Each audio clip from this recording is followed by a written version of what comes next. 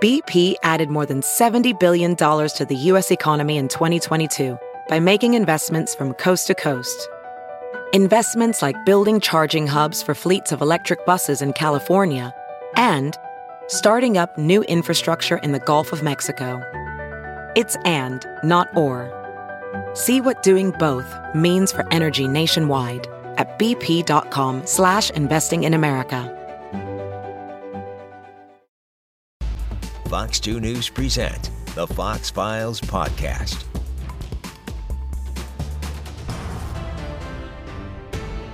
Hey everyone, I'm Fox Files investigator Mitch McCoy. Thanks for either watching or listening to our podcast today. We're going in depth on a case that we've been following for more than a month now, and it's Donna I and Donna I's disappearance. This is something that we started hearing about in early January, and joining me now is Major Steve Runge, law enforcement expert, decades of experience. Maybe. Decades? Maybe. Of violent crimes, Yes. Homicides. Yes. You know it all. No, I don't, but I work with a lot of good people that do. Yeah.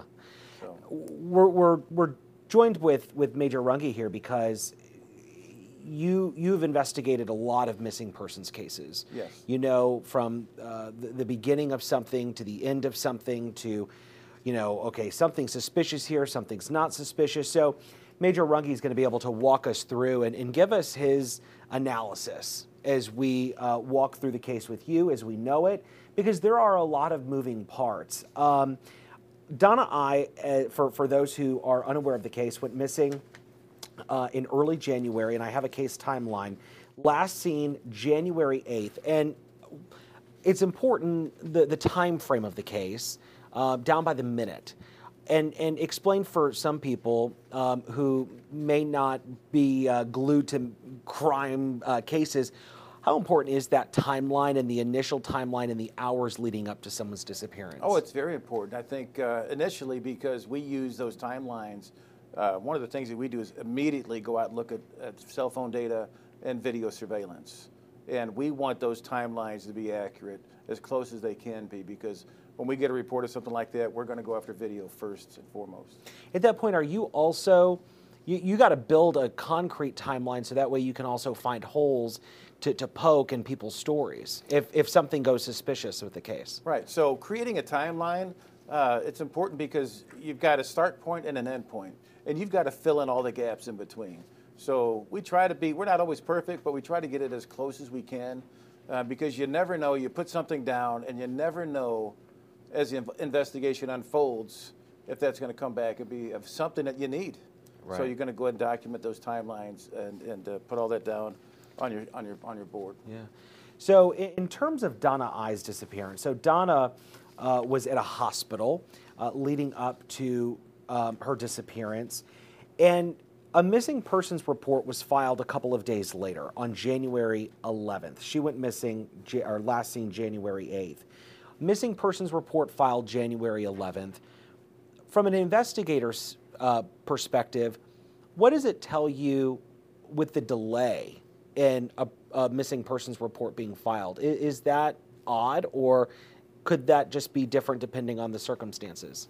Well, it's different depending on the circumstances. I mean, if you've got a kid that comes home from school every day at 3 o'clock and today's Wednesday and it's 5 o'clock and nobody's heard from them, that's very concerning.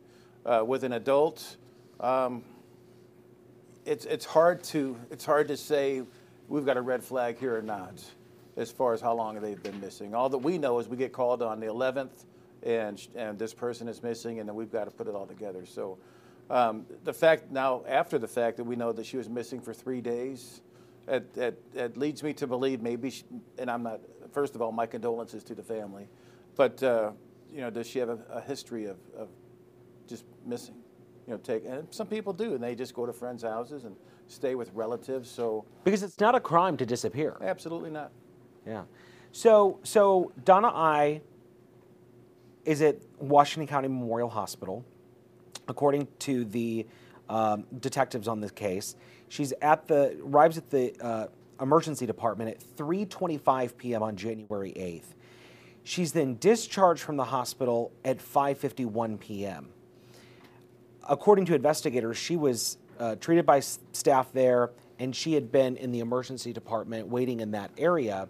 And then at that point, a Washington County female sheriff's deputy, and female is important in this whole scenario, gives her a ride home because she was in the hospital ER, and she lives out in the county, so the sheriff's office drops her off along Shirley School Road and a Forest Service Road 2375. So that's all within that 11 p.m. hour. At that point, again, we're talking January 8th, and it was a couple days later on January 11th that the family files the missing persons report, and then we start hearing about a missing person. We start hearing about there could be a sheriff's deputy who dropped her off. There could be searches happening in the Mark Twain National Forest, and her family reaches out. Is that normal? I mean, for the family to start reaching out to the media, is it usually law enforcement driven? Is it a little bit of both? I mean, I would think it's a little bit of both, but. It is a little bit of both, depending on the circumstances. I mean, the family, if they're not happy with the progress that law enforcement has made, maybe they contacted the police and they just couldn't find her. Reaching out to the media is a tool that we use, and certainly a tool that the family can use. But if to dissect that, you talk about the importance of the timeline. So she's discharged before 6 p.m. from the hospital, technically discharged, but she stays in the emergency room for hours. Red flag? Odd? Different? I mean, not everybody has transportation. She'd lived, maybe, I think 20 minutes from the hospital. Why didn't somebody go pick her up?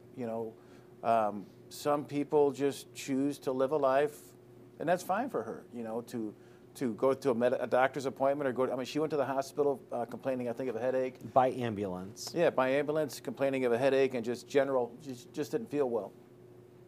So she didn't have a ride to the hospital. She gets to the hospital, she's treated and released. She doesn't have a ride home. There's nobody, and she sits there for hours. And so at some point, a Potosi police officer is in there on an unrelated matter, and the medical staff says, hey, can you give her a ride home? Perfectly common. Happens all the time. Can you give her a ride home? So the Potosi officer says, you know what? She doesn't live in the city. I can't go out of the city. Maybe that's what he said. But hey, she lives in Washington County. Why don't we have a Washington County deputy pick her up? And that happens all the time. It does. So a Washington County deputy picks her up. But I want to back up. One of the things that it's noted in the investigation is that the Potosi police officer didn't think something was right with her. And he asked the medical staff to reevaluate her because he was concerned about her well-being. We go through a lot of training, CIT training, where we can recognize people with a mental illness.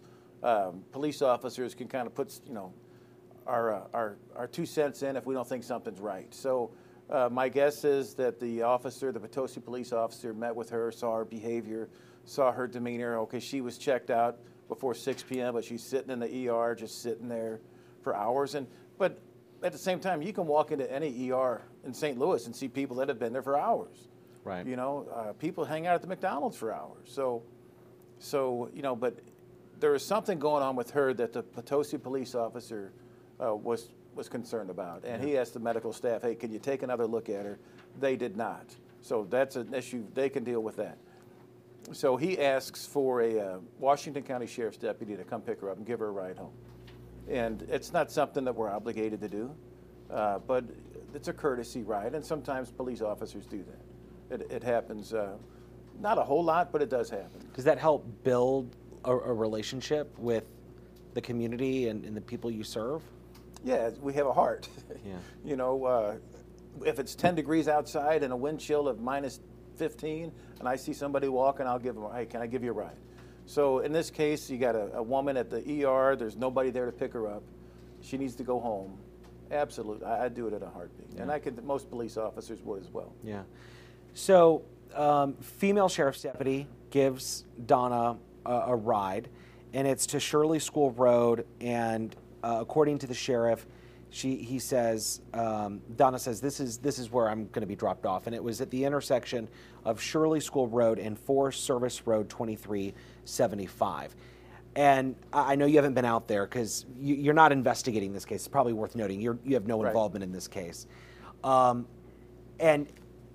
I mean, I can only imagine when it's nighttime. I mean, it is pitch black. There is no electricity, other than to the homes that are along Shirley School Road. So it's very, very dark. And Donna says, this is it. This is my stop. Her brother, who you're about to hear from, Ronald I., then started expressing some concern, saying that she may have been confused and thought that was his property, when in fact his property was a mile back. Okay. So take a listen to Ronald I. This is Donna's brother, who then contacted us as the search started ramping up for his sister. My name's Ronald I. And tell us your sister. My sister Donna, she's what would you like to know about her? I mean, tell us about her. Who she is. Oh, she's just a lively, goofy, silly Donna. She's my older sister, and we were best friends growing up, and I mean, she's a good aunt, good grandma, and she loves her family, and so that's pretty much her in a gist. She's a sweetheart. How old is she? Donna's 44. 44. Mm-hmm.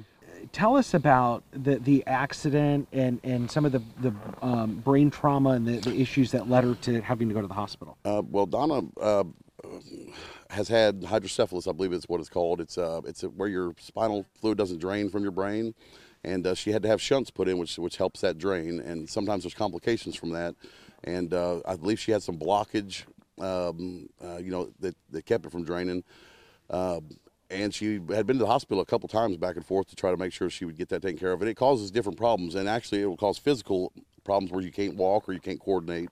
But it'll also cause you to have some kind of mental anguish, So that's kind of what she had going on. And so she was at the hospital. And then when did things just get weird? Because what do you know to be fact? Like I said, Donna we don't speak sometimes. It may be a month or two at a time, but we always try to keep in touch in little increments, and make sure during the holidays we tell each other we love each other.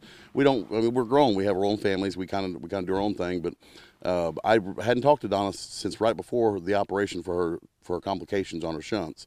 And she informed me she was going in to have that done. And I know what I really know for a fact is that she did have it, and she was pretty bad shape for a while. I have a picture of her in the hospital, and the family had come around, and she looked pretty bad. So I know she wasn't doing good from the initial operation to start with. And then so when she, that Monday, January 8th, mm-hmm. when she left the hospital, do you know for sure who she left the hospital with? Well, I mean, I wasn't there to witness it, but I was told by the Washington County Sheriff's Department deputies that came to my house, and it was actually later that they told me this. They didn't initially tell me that when we first found out she was missing, but they did come to my house. They made contact with me, and they informed me while we were standing actually right where we're at right now that she had been picked up at the hospital by a Washington County female sheriff's deputy. And the police actually told you that a deputy picked her absolutely. up and... Yeah, the police told me they picked her up. They said it was a female sheriff's deputy that picked her up at about 11 o'clock at night. Mm-hmm. And to give her, they said that they were called in there by the hospital because she was trying to leave, and they picked her up to give her a ride. Mm-hmm. Would it be normal for her to want to leave the hospital at 11 o'clock at night? Well, Donna wasn't she wasn't in a condition to make a decision for herself. She has a legal power of attorney that should have been notified and allowed to, make that decision for her. But even if she wanted to leave, they shouldn't have let her leave. She was in no shape physically or mentally to leave the hospital. Being real, we know that it's freezing outside. It is. You guys have been coordinating a lot of efforts here. Absolutely. Is this still a search and rescue? It'll always be a search and rescue until we know for sure what went on. And we're never going to stop looking. So, we're getting ready to coordinate one today and get out here and get it done. We've seen some of the crime scene tape. Yeah. But this crime scene tape, you say, is there for a specific reason. Yeah, this is the exact point where the bag was found, right here in the middle of the road. We call this road Pope Pillar. It's just a conservation road, and it was sitting right here. When we just come up through here, and it just like somebody had set it off the back of a truck or something like that. What was in the bag? It was her clothes, just a little bit of her makeup. I believe she had some bathroom items in there, open pack of Marlboro cigarettes, and an empty pill bottle. That's about it. And no coat, nothing like that. And she didn't have a coat at all, I don't believe. Does it surprise you that some of the crime scene tape is still here? It does. It does. Either just a little bits here and there, or not more other places. You know, they found different items. They claim, so maybe they should have been marked too. You know, they should still be out here looking, in my opinion. So they, you know, maybe it should be here, but it should be here because they're here. Are you surprised by the Washington County Sheriff's Office? I'm not surprised. I mean, it's in my experience, I know law enforcement has a hard job to do, and they have a job to do, and they get a lot of grief sometimes. But I believe that something to this magnitude should have been more scrutinized by the sheriff. We haven't heard from him. I haven't heard from him, but I knew the sheriff personally growing up. We grew up together, and just some of the attitude we got, and you know how they treated us, trying to help them, you know, do what they needed to do.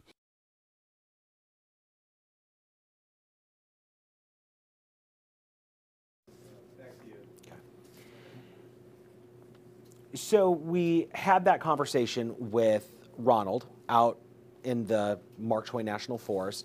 And in it, for people who are listening to the podcast, this is bitter cold. I mean, remember when we went through that cold snap in January?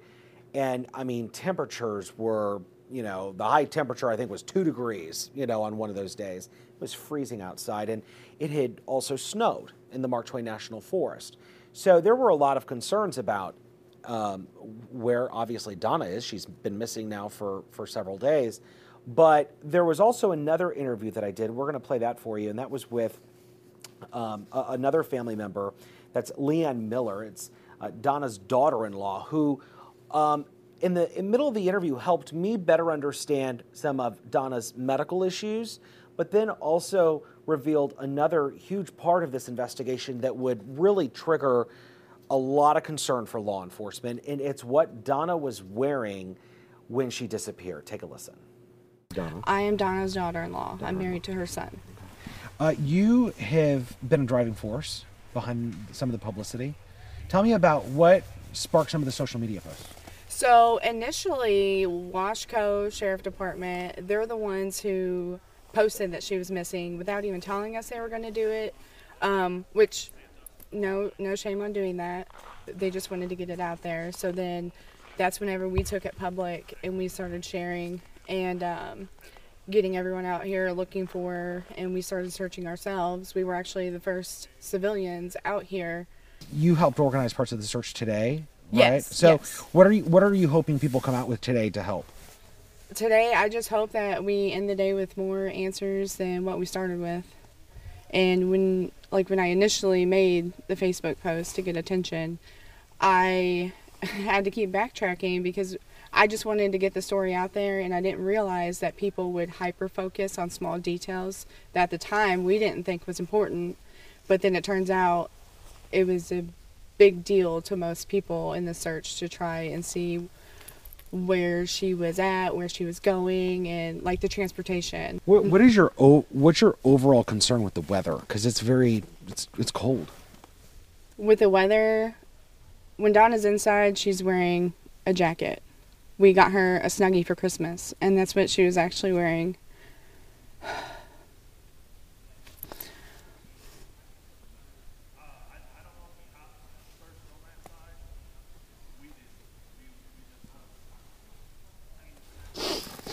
I know it's hard. That's what she was actually wearing to the hospital. Because she's naturally cold. She's 100 pounds. She's scared of the dark. I just can't believe another human would think and justify that it was okay to leave her out here. It's no different than a child. It's no different than a grandma, an older grandma. Like, the state of mind she was in, her condition. She had 40 stitches in her neck. 2 chest tubes. She couldn't even raise her arms. She had to physically have help getting dressed every day, even the morning she went to the hospital. So for her to be out here just absolutely breaks my heart. So all of that conversation with Donna's family happened on January 14th. The story went to air that night at 9 p.m. It may have been the lead story. And then that very next morning, the sheriff, Washington County Sheriff Zach Jacobson, activated the Mineral Area Major Case Squad. And we were told that he activated that Major Case Squad for several different reasons. As a seasoned investigator, when an agency activates the Major Case Squad, what does that do? So I'm not familiar with their Major Case Squad, but in St. Louis, we will give an agency that requests usually about 25 detectives for 40 hours, 5 days. Sometimes it's twice the amount of hours, but usually it's a 5-day call out. Okay. And it's based on the circumstances of each case. And here you've got a missing person, no sign of foul play, she's just gone, and you need manpower. Yeah. And so I don't know how big their squad is down there. I think it's about a dozen. Okay, well then you got 12 seasoned detectives that know how to find people, and that's what their job is. Best of the best. Right. Yeah. So as we start hearing about the Major Case Squad activation, it also picks up a lot of more media attention, and social media starts to play a factor, and people are throwing their 2 cents into things. What does that do from an investigation standpoint when you have social media that starts to... Well, unless you're trying to find somebody that doesn't want to be found, like a murder suspect or something like that, in this case it's helpful because we will get on social media, start running her name, and maybe somebody's seen her. Sure. You've got leads out there. I mean, Potosi is a rural area, that county's a rural county, and you get that name out there, it gets her name out there, her picture out there, and that helps us a lot. Yeah. Very helpful. So as we know that there was a coordinated search on a couple of days before the Major Case Squad was activated. That was obviously organized by law enforcement, by the sheriff's office. You had a bunch of agencies involved. And then at this point, we know that her body was actually found on January 17th along Shirley School Road, and we're told into the woods, and something you would not have been able to see from the road. What does that do from an investigation standpoint? Because obviously now you have a body, and you have to determine if there was a crime, right? Right, so seal everything off. Try to determine if you've got a crime scene. Get the medical examiner out there, try to determine about how long she's been there. They've got ways to do that. And then just from that point on, try to walk backwards in time and try to recreate every day leading up to that from the last point that she was seen alive. This is slightly different, though, because the last person to see her alive is a female sheriff's deputy. Right. How does that play a role in the investigation and questions you ask and how you go about the case? So you're talking about a 4 or 5 day gap, and so the sheriff's deputy can provide great information. What was her mental state? What was going on during the ride? Did she say anything during the ride? So the sheriff's deputy can provide great information and great intel, and give the detectives a good area to look. If she said, "Let me out here," well, then you're going to start there. Maybe I know there was some weather that came in. You got some snow. I don't know if they could do a dog track. Because they believe that she was last seen with the sheriff's deputy. That's unknown. We know that she did see her, and she did get out of the police car at one point. Did she come into contact with anybody else in that time frame? And so that's where your Major Case Squad detectives will go door to door in the area. Do you have anybody of suspicion that you want to talk to? Passerbys, start putting up flyers at gas stations. It was around midnight on that night, and then you got several days in between where she was unaccounted for. So I think that deputy can give really good information, and then you just go from there with the investigation. And if we now know that the cause of death from the medical examiner shows accidental hypothermia, there are still some tests pending, so it has not been finalized. Toxicology is also pending. Where does that lead the Major Case Squad? in this area when you have that type of cause of death? I mean, in terms of the criminal side of the investigation. Well, if the medical examiner rules a cause of death to be a certain cause, and here it's by hypothermia, there's no sign of foul play. If that in fact is the case, there's no sign of a drug-induced death, where she overdosed, somebody drugged her.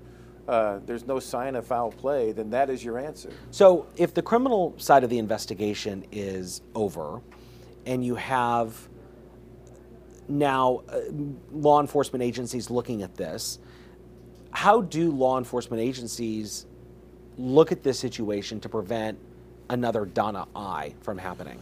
Well, what we do is we learn from things. As an example, in this case, if you try to search and research other cases similar to this, there are very few. I only found one. I found a case where some police officers picked up what was probably an intoxicated pedestrian that was walking down the middle of the highway. They gave this guy a ride towards his house. He got out of the car, the officers turned around, and then he was hit and killed.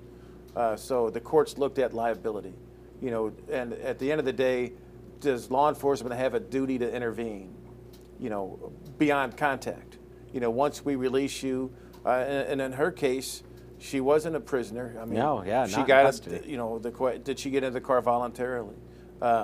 She's not under arrest. So if she says, "Let me out of the car," you have to let her out of the car.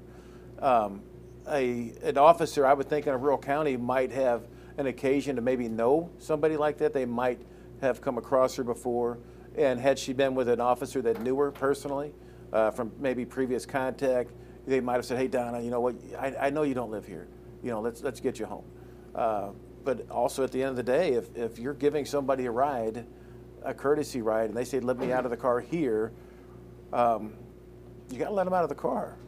And if they know more, say they have a history with the family. If I knew her personally, okay, I'll let you out of the car, but then I'm going to get on the phone. I'll call her mom or her dad, say, "Hey, you know what? Check this out. Here I am with Donna. She doesn't want to ride. She just jumped out of the car, and here she is. And I'll stay here until help arrives or somebody picks her up." So when you look at the totality of the circumstances, nobody picked her up from the hospital. She sat there 5 hours. She lives 20 minutes away. The officer gives her a courtesy ride, and at some point, Donna says, "Hey, just let me out here." The officer used her best judgment, and that's what she decided to do. So how can we prevent that from happening in the future? Those are so rare. I mean, again, I only found one other case, and I found case law on that, how that was dealt with. And but we can learn from it. We can learn from it, and maybe in the future, if you recognize somebody, have like the Potosi officer recognize when he got there, when he was there. Wait a second, there's something wrong. Something's not right. Ask the staff to check her out again. They declined to check her out again. Maybe they were familiar with her. Maybe this is Donna. Maybe this is how she presents. They may know that. He doesn't know that. The sheriff's deputy, she may not know this person from anybody. She doesn't know that she has these injuries. If she has a history. So the deputy acted in my opinion, acted in good faith. And when she said, "Let me out of the car here," I mean, that's what she's got to do. Yeah. So we can learn from that. We can learn to ask questions. Hey, run them. What is your name? And then you can find their address. Sure. And there's things that they can learn. And I'm certain if that were to come up again, that there's going to be a different way to handle that. So the Washington County Sheriff, Zach Jacobson, has said that he is going to, you have your criminal side of the investigation, which apparently, regardless of the outcome of what the medical examiner rules, what investigators find, that entire case file is going to go to the Washington County prosecutor for review. And that will include a review of all the actions, including the deputy's actions. There's going to be an internal affairs investigation. And then the sheriff said that he wants to bring like an independent group in to review the policy and the courtesy rides and how those are conducted and looking at, should the policy exist? If it exists, do there need to be other safeguards in place? That's a pretty proactive approach. Yeah, I think he's doing the right thing. And there's not a lot of departments that have a courtesy right policy.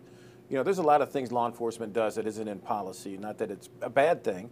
If an officer wants to help you, your mom, he pulls up and your mom's unloading a car with groceries, there isn't a policy that says how he should help. an elderly person unload her car, but the officer will do it.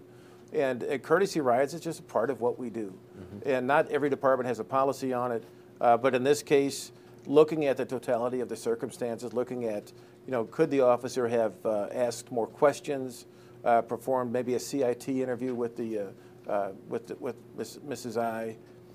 Yeah, I mean, there's a lot of things that they can talk about it so that in the future this doesn't happen. Yeah. Well, I think regardless, tragic situation. Very tragic.